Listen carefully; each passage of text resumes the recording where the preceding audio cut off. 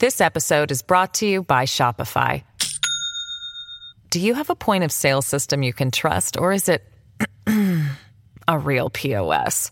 You need Shopify for retail. From accepting payments to managing inventory, Shopify POS has everything you need to sell in person. Go to shopify.com/system, all lowercase, to take your retail business to the next level today. That's shopify.com/system. Thanks for listening to the Jazz Joe Hall Show podcast. Today on the pod, Langley Township Mayor Eric Woodward joins us as his community looks at potentially repealing a trio of neighbourhood development plans after the province brings down the hammer with its housing legislation. Plus, more bad news for BC United. A private poll shows the party sinking in its political heartland. And we continue with our series, The Next Million, and look at Vancouver, the sports city in 2050. Can we land another Major League sports franchise in the NBA, NFL, or Major League Baseball? And isn't it time we built an open-air 30,000-seat stadium in the suburbs? That's coming up on the Jazz Joe Hall Show podcast.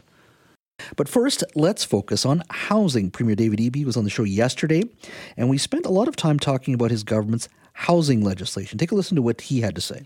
For us, for me, and for our government, we're going to take a big swing, and we're going at all of the things. We're going at short-term rentals. We're going at properties that are empty, and people are using them as investments through the speculation and vacancy tax. We're going at money laundering in the property market. We had our first unexplained wealth order filed in court last week. We introduced that legislation beginning my term as premier. And we need to bring on a significant amount of new homes for people, and homes that they can actually afford. So the Premier promises to swing big on housing, and the Township of Langley, though, has taken a step towards scrapping a trio of neighbourhood plans in reaction to the new housing legislation from Mr. Eby's government. At issue, of course, is the government's Bill 44, which will require municipalities to allow up to 40 units on a standard residential lot. Township councillors say they're concerned about those regulations if applied to three planned neighbourhoods where they would see the population expand from 47,000 to 115,000. Last night, Council approved a motion to consider repealing the Booth, Rynn, and Fern Ridge neighbourhood plans in January. Joining me now to discuss the issue is Eric Woodward, the Mayor of the Township of Langley. Eric, thank you for joining us today. Yeah, thanks for having me on to discuss that. Is there anything you could have done and to hold off or start a different process where you wouldn't have to basically throw out all those years of planning?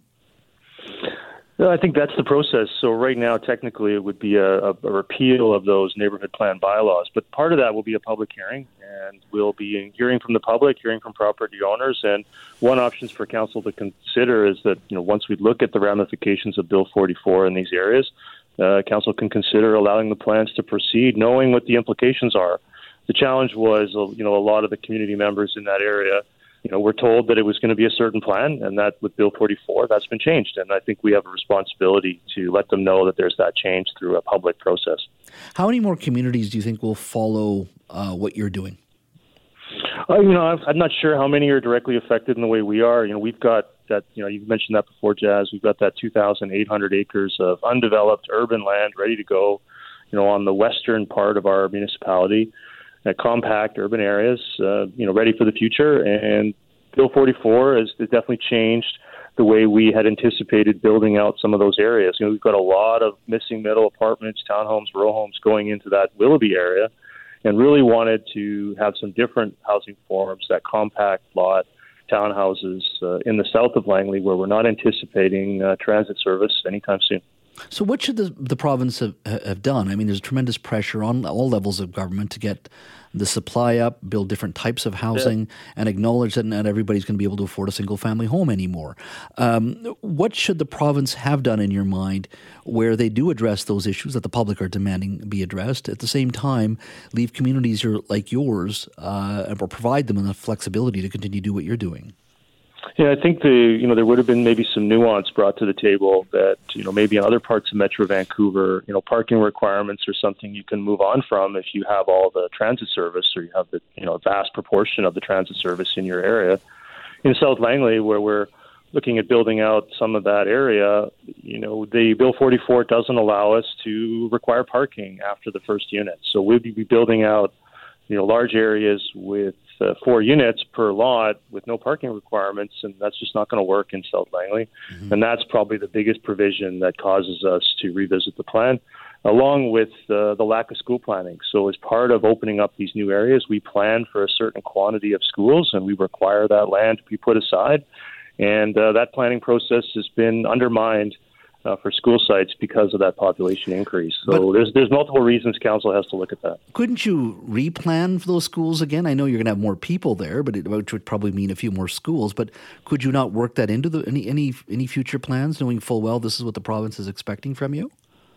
Yeah, absolutely. So one of council's options would be to try to turn them around, plans, updates as quickly as possible.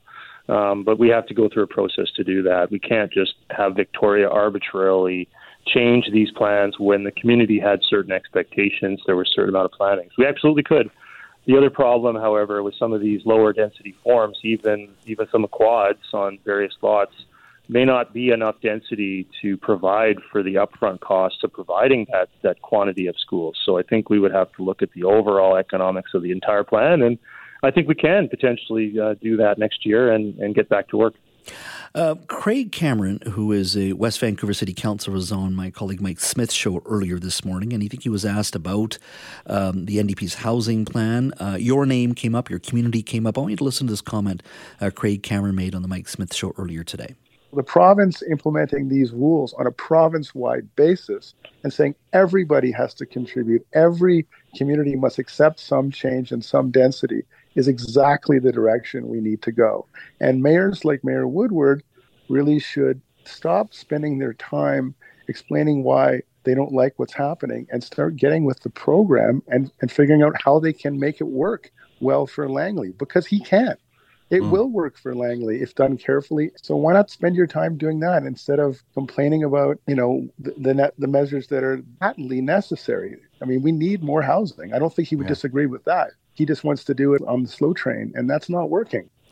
What do you say to Mr. Cameron's comments from this morning? Well, I mean, everybody's entitled to their opinion, even if it's uninformed and out of touch with what's occurring in Langley. We're not on the slow train, Jazz. As you know, we're the fastest growing municipality in the province. So, it's fine. I mean, we're quite happy to listen to other points of view, and of course we need housing. But to say the Township of Langley is not willing to accept density change and is on the slow train, obviously, is just completely out of touch with what's going on here. Being lectured about creating housing by West Vancouver is kind of laughable. I'm curious, with this legislation that's there's going to be regulations, there's still going to be more consultation with municipalities, including yours. Is there a solution within the present framework of the legislation and regulations that are expected? Well, we suggested to the ministry that maybe an exemption for, because Metro Vancouver also requested an exemption for City of Surrey and Township of Langley based upon the fact that we're different. We're the largest municipalities in Metro Vancouver with that greenfield opportunity, that new urban land area. So we are unique in that way. And we are, well past our housing targets, way past our anticipated housing targets because of my predecessors brought on so much urban land at the same time. So we have that housing being built, and I think we could have easily put together a case that we would continue to exceed our housing targets, creating the exact housing the minister is looking for in a different way than a Vancouver or a New Westminster is going to have to go about it. And we wish that had been recognized, and we could have been left on course to continue to be the fastest growing municipality in the province. So I don't think Township of Langley is the problem. Eric, thank you so much for your time. Really appreciate it. Yeah, really appreciate it, Jazz. And I think it's really important to highlight that we're being positive as well. We're frustrated that a lot of work has to be redone, but we're going to get to work, and we'll get these plans updated, hopefully, and council can look at that next year, and we can carry on. Welcome back to the show as we continue with our series, The Next Million. The series airs every Tuesday and Thursday at 4 p.m. We've been looking at Metro Vancouver through the lens of another million people living here. Our population is presently 2.8 million people, and it's expected to hit 3.8 million by 2050. How do we accommodate all these new residents? How do we live, work, and play in a region with a million more people? We've looked at a lot of interesting issues, the shortage of industrial land in our city. How do we govern the region? Food security, how we commute in Vancouver with another 1 million residents. Well, today I wanted to talk about something that's relatively fun in my mind, and that, of course, is the issue of BC and Metro Vancouver's professional sports scene. Over the past few years, the NBA has made it clear that it wants to expand, while cities like Seattle and Las Vegas have been the obvious choices so far. NBA Commissioner Adam Silver has said that he is very much interested in the ever-growing basketball market here in Canada, besides the Toronto Raptors. He has said there's obviously interest in Montreal and there's still ongoing interest in Vancouver.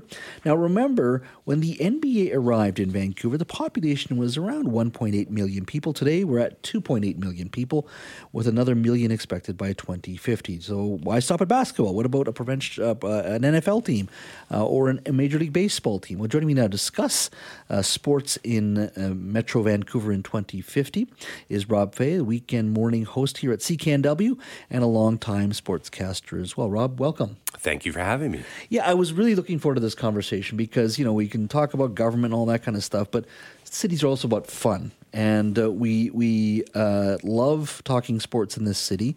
And now we have the Canucks, and sometimes they disappoint us. Mostly they disappoint us, but we are still always there. So let's start with the NBA just for a second.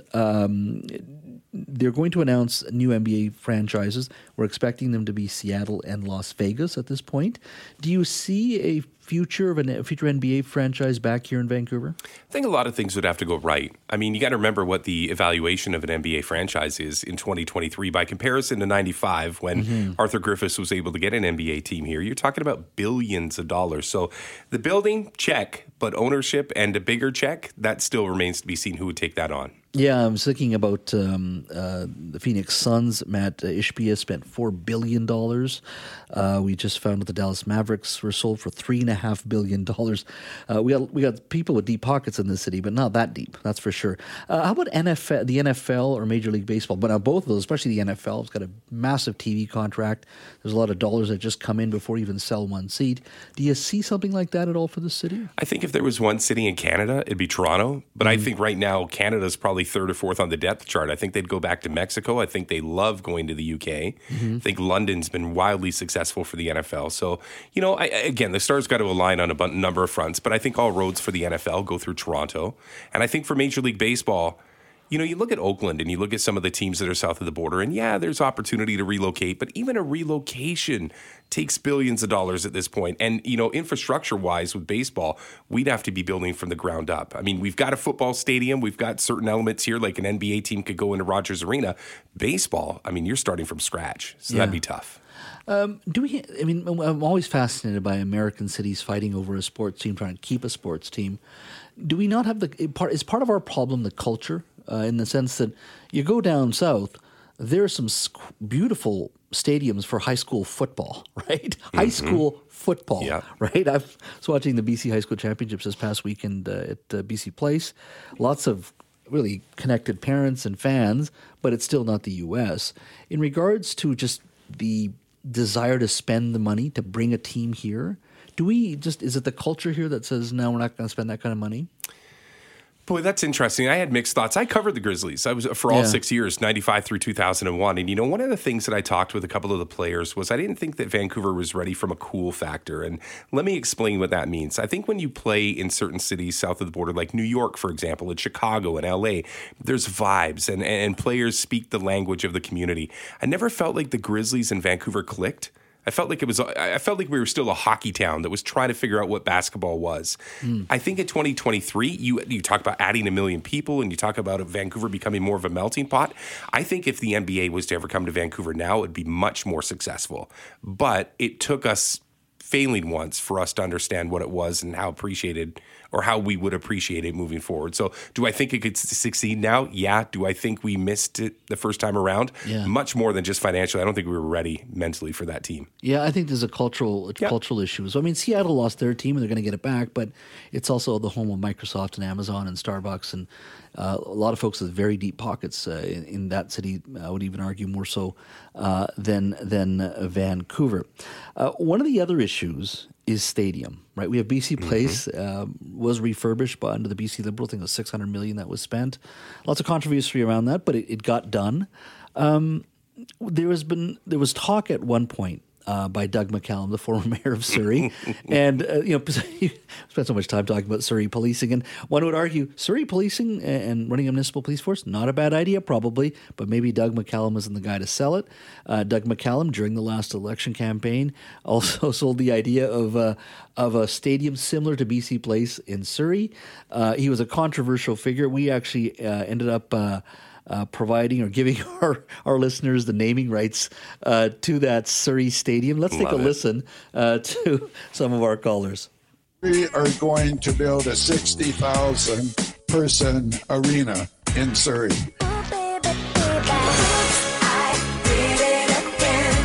I'm granting you naming rights to this stadium. Doug's Dream Dome. The What Housing Crisis Palace. The Zoo. The Collecting Dust Bowl. Doug Mahal. Scandalstick Park. Dougie's Tobacco Dome. Pinocchio Place. The Empty Bowl. The Big Hole. Doug Dumpster Fire Dome. I really enjoyed covering that election campaign. But here's the thing. I actually thought it's not a bad idea, but maybe he wasn't the right guy to sell it. Like, maybe not a 60,000 seat stadium. Like, what do you think of? But that's what killed him.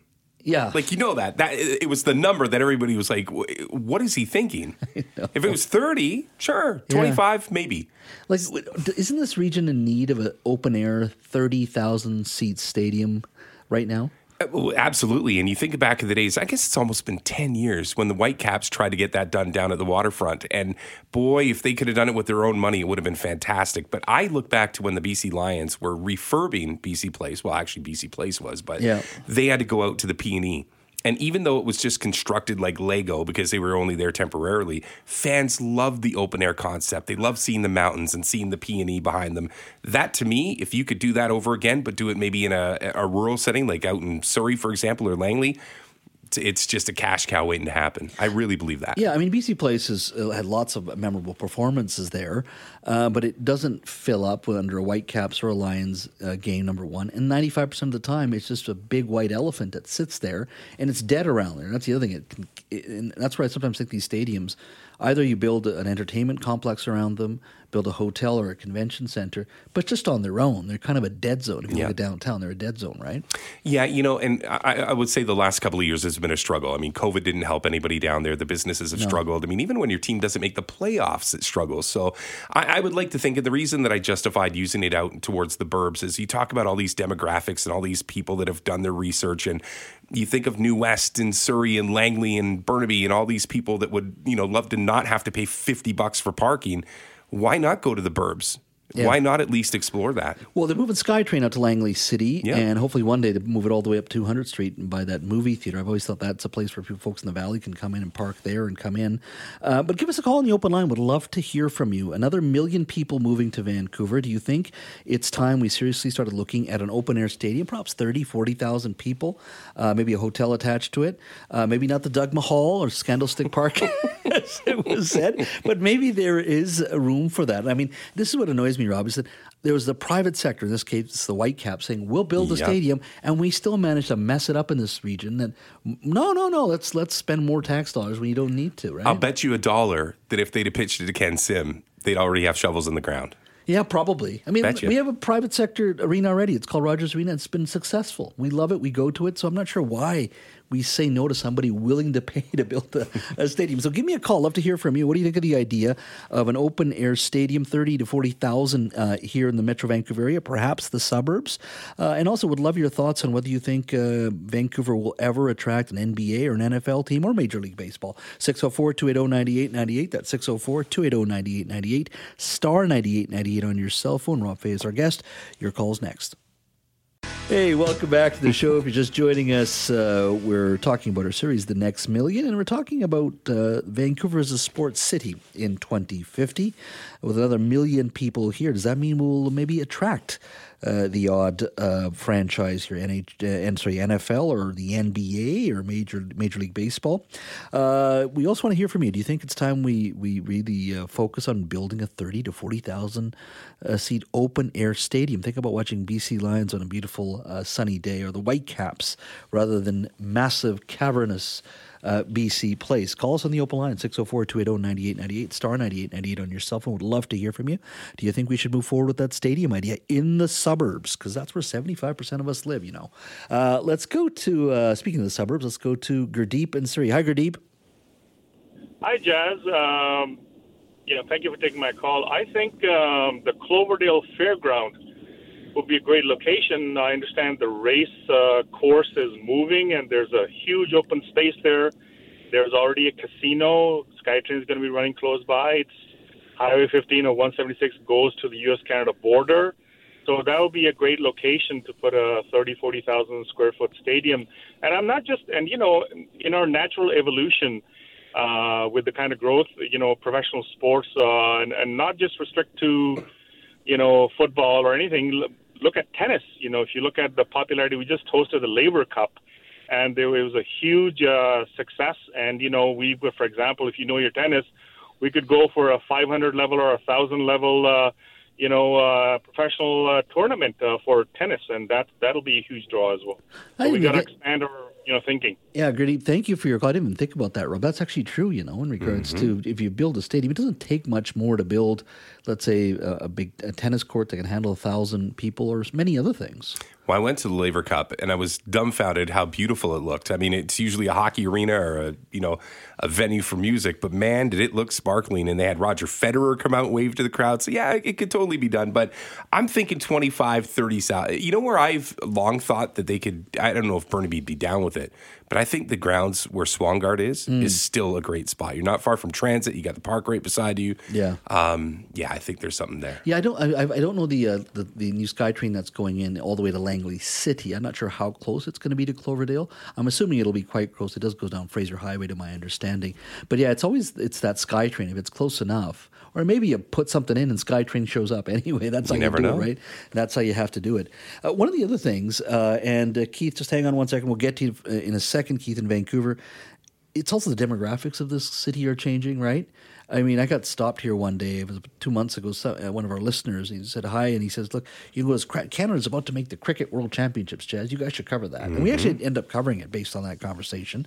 But I know Toronto's got a very beautiful 2020 cricket, which is basically taking 5 days of cricket, the old cricket, and condensing it down to something that's on for 3 hours like most sports, at 2020 cricket, which is huge. And I know the last World Championships in cricket was last month. The championships between India and Australia, 360 million people.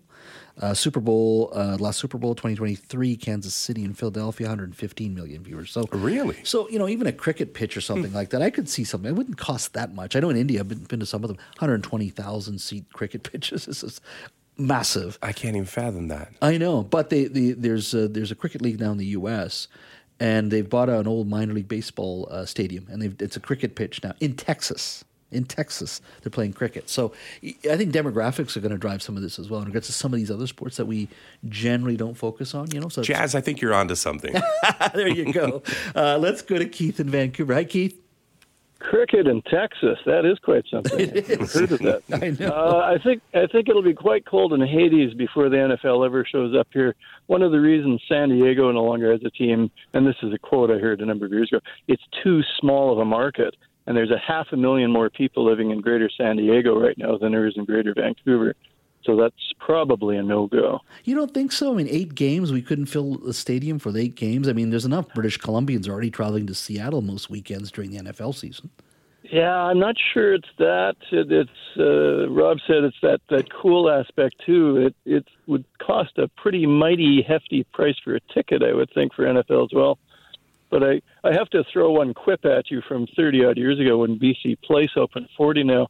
There was always talk, we could get an NFL team now. We got this great big stadium. And it was very quickly brought up that there was some problems with how close the abutment of the seats came down to ground level. And it was like if you were 12 feet past the end of the end zone, if you were 8 feet up, you might hit this abutment. And the redoubtable Jim Taylor made the comment, if the BC Lions can find a wide receiver who's still 8 feet in the air, 12 feet out of the end zone, they should sign him very quickly. There you go. Thanks so much, Keith.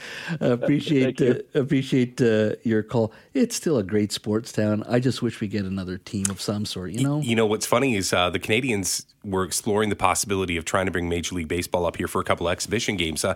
For those a little longer in the tooth like myself, you remember the exhibition series that used to come up to BC Place, had the Mariners, had the Blue Jays, a few different teams from the States.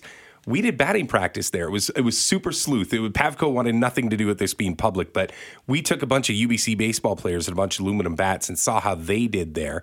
And if they could hit the second tier, chances are Jose Bautista is going to be able to put one to the moon. Anyhow, in addition to them and the scoreboard and all the things that didn't make it work, when they reconfigured the stadium for soccer and the Olympics, they actually put a bunch of concrete in there that takes baseball completely out of the equation. So everybody says, we should bring baseball back and put it in BC Place. It is physically impossible to do that, just so that people know. Because people think, we should bring the exhibitions back. Can't do it. Oh, wow. Well, maybe another million people will convince them to maybe make some changes. Rob, thanks so much, my friend. My pleasure.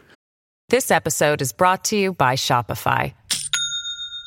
Do you have a point of sale system you can trust, or is it a real POS?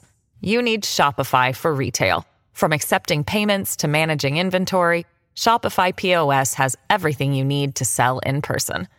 Go to shopify.com/system, all lowercase, to take your retail business to the next level today. That's shopify.com/system. As often said, politics makes the world go round. When it comes to BC politics, things are spinning and spinning quickly. Joining me now to talk a little bit about what has transpired over the last couple of days here in BC is Richard Zussman, Global BC's legislative reporter. Good afternoon, Richard. It sure is exciting, Jazz. It is exciting. Now, just before we went to air, I released some information based on a private poll that I had seen the other day. I released it out on social media.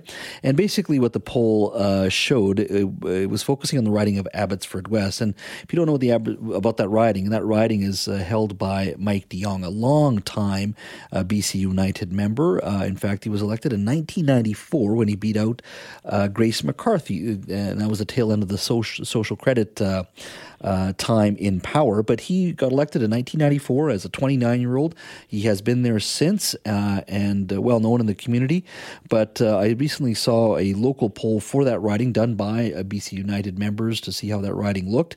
And surprise, surprise, in a poll of just about 344 adults with in that riding with a margin of error of plus or minus 5.3, voter intention showed 39% support for BC Conservatives, 23% for the NDP, 14% for BC United, and there still is about 17% undecided. But that is a riding that has been a BC United, part of the BC United heartland since day one. You don't lose that riding. You don't lose Abbotsford. And that, of course, is coming just after the Abacus BC poll that came out this weekend, which showed the NDP provincially sitting at 44%, well in majority government territory. BC Conservatives, though, number 2, 26%. BC United now down to 17%, and the Greens down to 9% as well. So, Richard, tell me what this is all telling you. Yeah, so the one that stands out to me in this latest poll is when asked about certain candidates. Mike de Jong, who is one of the best-known politicians in the province, polls at 20%.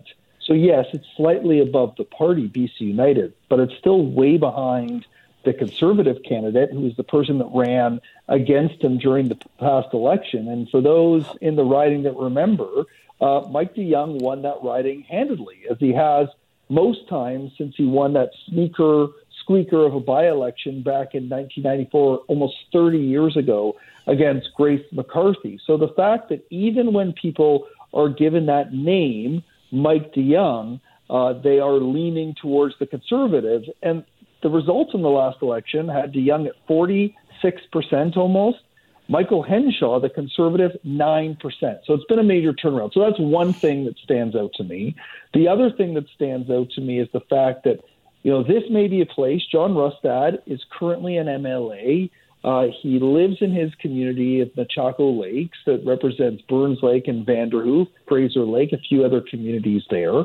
But there's talk around Victoria that he may be considering looking at a riding like this so he can focus in on his candidacy in Metro Vancouver.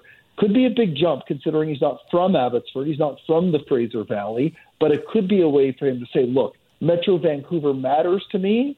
I'm planning on moving into the community and running there. It could be a bit of a surprise considering he's a longtime politician, but it may be something he's considering.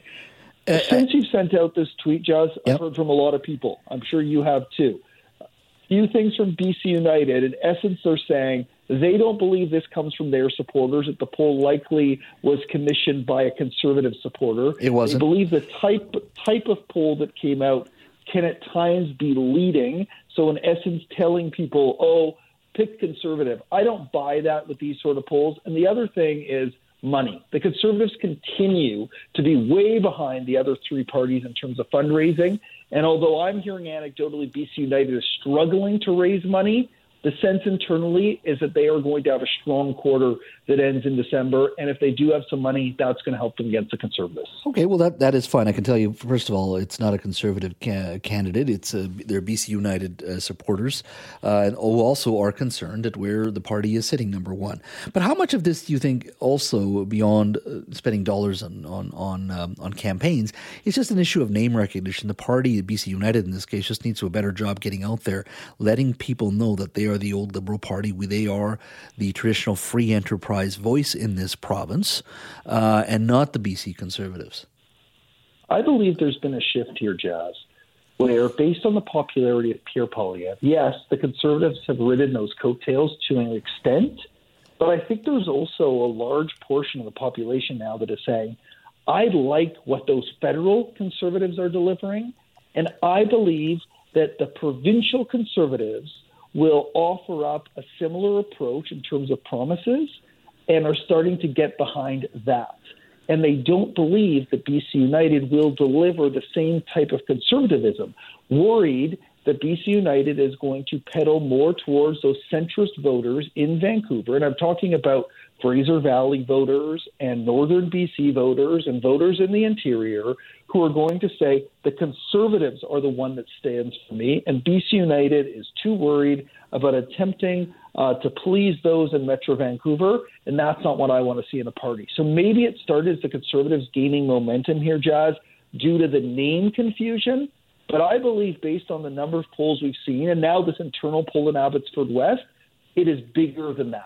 The movement is larger, and we are on the verge potentially of a wipeout of BC United, BC Liberal, that free enterprise coalition, and could be replaced by what is now the Conservative Party of BC. Yeah, the one thing that a caveat for me is that John Rustad has done nothing in my mind to actually attract this support. No. Yes, there's name confusion, but I mean, they've taken a hard right response when it comes to SOGI, carbon tax, when it comes to, even vaccinated healthcare workers. He hasn't accomplished anything in my mind that would certainly represent the support that he deserves. Now, yesterday, Mr. Rustad was on Red FM, which is a South Asian radio station based in Surrey. He was asked by their host, Harjinder Tind, on potentially merging with BC United, or at least talking to BC United about a potential merger as a free enterprise coalition. Take a listen to what he had to say. Are you ready for the merger in case it's suggested that the BC United want to merge with the Conservative Party? Is there a possibility? Certainly, if the United Party were to reach out and want to have a discussion about how we could bring things together, I think that's possible. But the one thing is for certain: with the Conservative Party, we will not compromise on our principles. We'll not compromise on the values that we are running on, so. For you to sit down with Kevin Falcon and BC United leaders, then you are willing to sit down, though. Yeah, certainly we're willing to sit down and have a conversation. I've never said we wouldn't, but the challenge will be, of course, they have a very different view in terms of how the world works compared to us. Could you imagine that meeting, Richard? Them sitting down, who would be the leader? If there's any merger. I just can't believe it's going to happen. It would have to be Kevin Falcon leaves, John Rustad leaves, someone else comes in. I have heard BC United supporters refer to John Rustad as a joke. And so I have a hard time believing, Jazz, at this point, you know the human dynamics at play here as well as the policy dynamics, that this is not a partnership or a marriage that would go particularly well. And if it's something BC United is willing to concede on, they are now drifting far away from those centrist voters that you need to have any hope in an election. So BC United needs to believe that this is brand confusion. The Conservatives can't run an effective campaign because they have no money. And eventually that even though people may be saying to pollsters they're going to vote Conservative Party of BC, that ultimately they come home to BC United because that is the only chance for a right centrist party to form government in the province. That has to be the perfect alignment for Kevin Falcon. But nothing in these polls indicate that that's where we're going. It more to me, Jazz, looks like we're going to experience these sort of vote splits where, the Conservatives gain, BC United loses, and the NDP could benefit. And Abbotsford West is just one of those places where, look, they're sitting in a strong second. Things shake out differently. Maybe they start picking up ridings they may not have considered. Maybe we have a Conservative breakthrough too, but I think it's expensive. They just don't have the money at this point to run an effective province-wide campaign. And you spoke to Rustad. I noticed in the last few weeks, I'm not sure if you noticed this, but in question period, they're leaning very heavily on Bruce Banman, who is a more effective communicator. He checks some more of those sort of social conservative boxes in terms of charisma that has been appealing about some of these conservative leaders. So I wonder what that dynamic is about as Rustad struggles to be a really effective and charismatic communicator. Yeah, I don't find Vanman very good either. I'd say he's a good. I'd give him a good 5 out of 10, and you can look good when Rustad's a 3, and that's part of the problem. But they're resonating for whatever reason. Well, it's been a long time in this province and in this city before we got ride-hailing, and I think generally it's been a success. Some folks may not like it, taxi industry specifically, but generally speaking, just based on people's user ability, they do like ride-hailing. Now, under a new proposal from City Hall, the fees for ride-hailing are about to go up per trip. Now, presently, if you are starting or ending your trip in the Metro Core when it comes to ride-hailing, the fee is $30 for non-zero emission vehicles and 30 cents per trip for non-zero emission vehicles and 15 cents for zero emission vehicles. So moving forward, they're going to raise those rates to 25 cents for zero emission vehicles and 50 cents for non-zero emission vehicles starting in January 1st, 2024.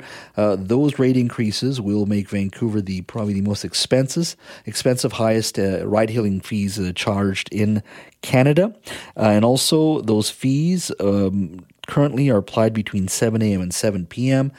City staff are now looking to extend the duration from 7 a.m. to 10 p.m. and it's expected to raise about $3 million in extra revenue for the city. Now compare that to other jurisdictions, 43 cents in Toronto, that's total, 21 in Ottawa, 45 in Calgary, 30 in Edmonton, and 30 cents in Winnipeg as well, which means Vancouver would be significantly higher in regards to those fees. So what is happening and why do we need to be charging these extra fees for ride-hailing? Joining me now to talk a little bit about the issue is Pete Fry. He's a Green Party Vancouver City Councillor. Pete, thank you for joining us today.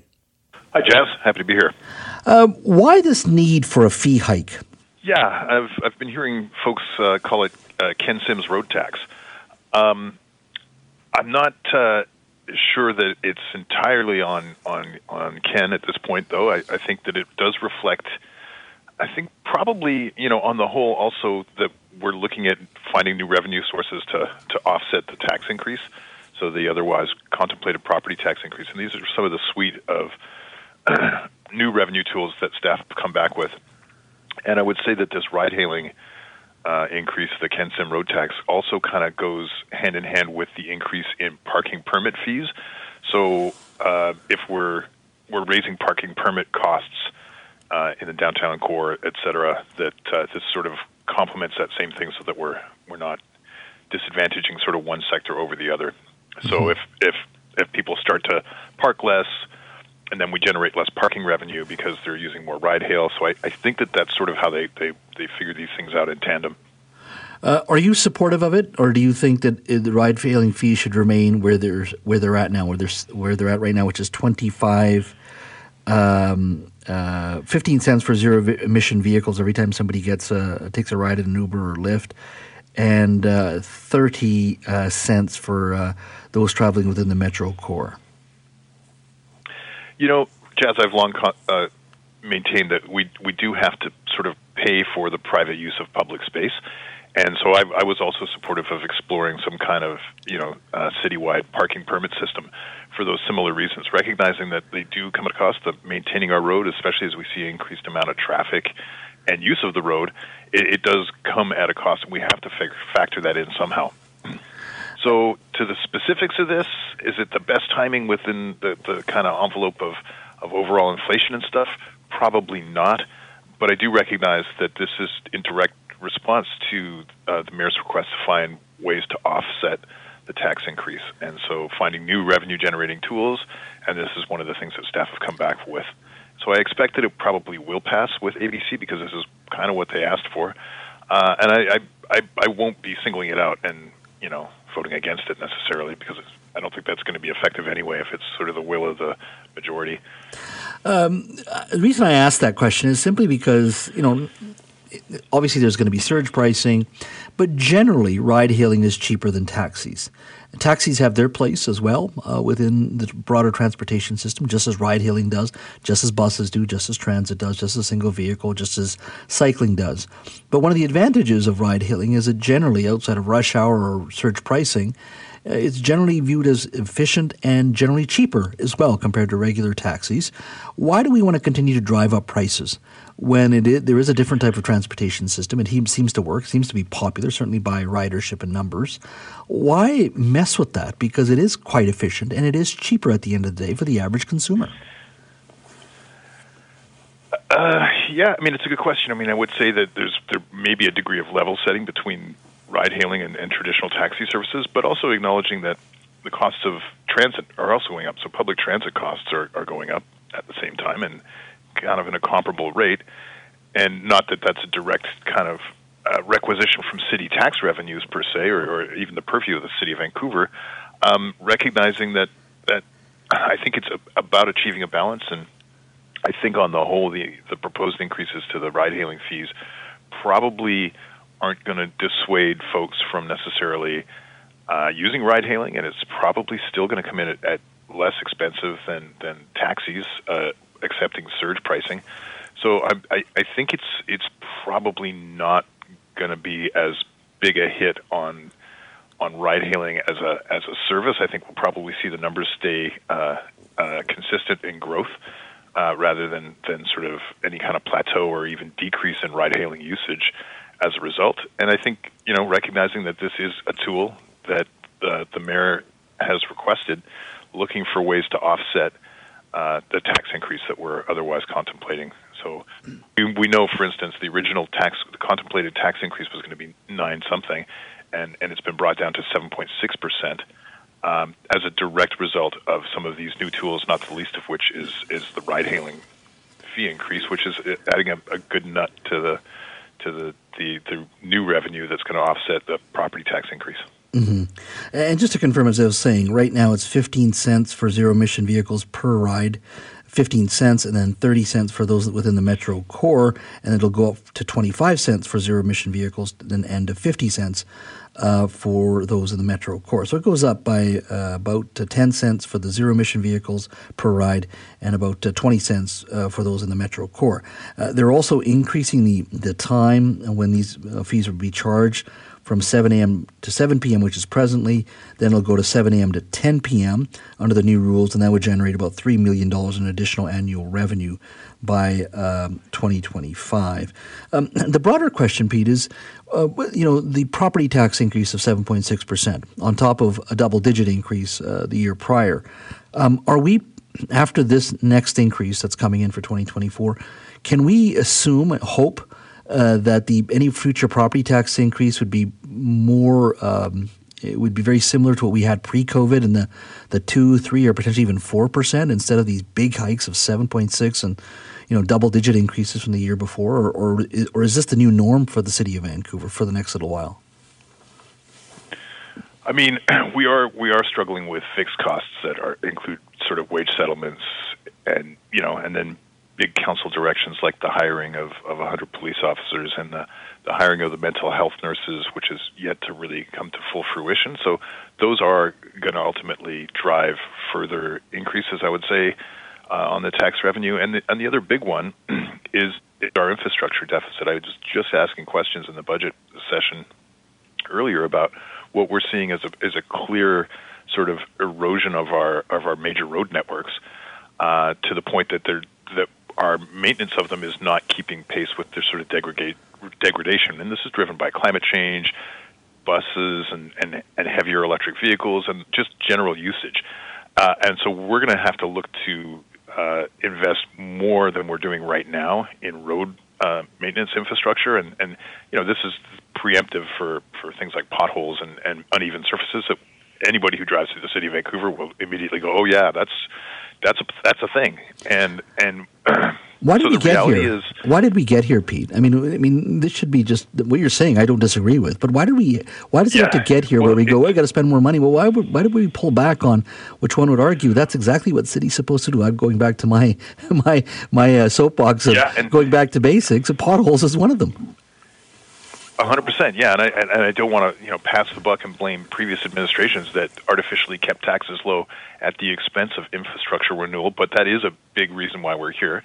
There's a standard metric, and bearing in mind that cities like Vancouver and like New Westminster, we're older cities. We're the oldest cities in the region, and we have the oldest infrastructure. So we have a lot of aged out, decrepit infrastructure. We recently had a sinkhole in a neighborhood park by me, and they opened it up, and it was a result of an old water pipe that was built, believe it or not, with metal bands and wood 2x6s to create this water main pipe. I couldn't believe it, that it was still standing, but nonetheless, it was built with wood and metal ties like a cooperage.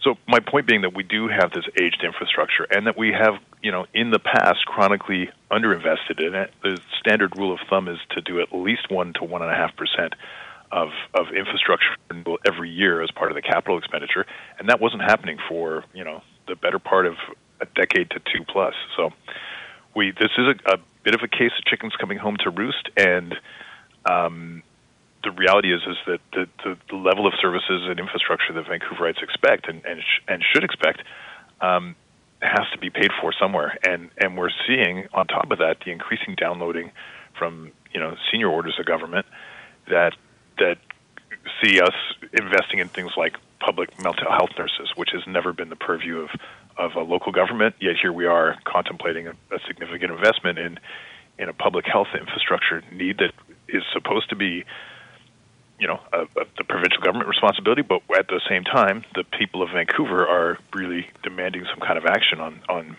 that particular issue, and so we constantly are struggling with the fact that local governments across British Columbia don't have the finance tools to pay for a lot of this aging infrastructure in any other way than property taxes and fees. So it's either like a ride-hailing fee or a property tax increase, but we don't have tools. We don't have an income tax kind of draw. We don't have those kind of same tools that the senior orders of government have to fund infrastructure and renewal. Pete, thank you always for your time. Look forward to chatting with you very soon. Thanks so much. Thanks, Jess. Bye.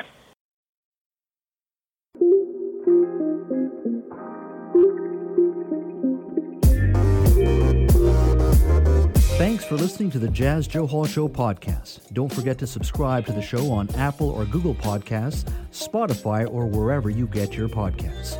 You can always listen to the Jazz Joe Hall Show live Monday to Friday from 3 to 6 p.m. on 980 CKNW, and connect with me on Twitter at JazzJoeHallBC. Talk to you next time.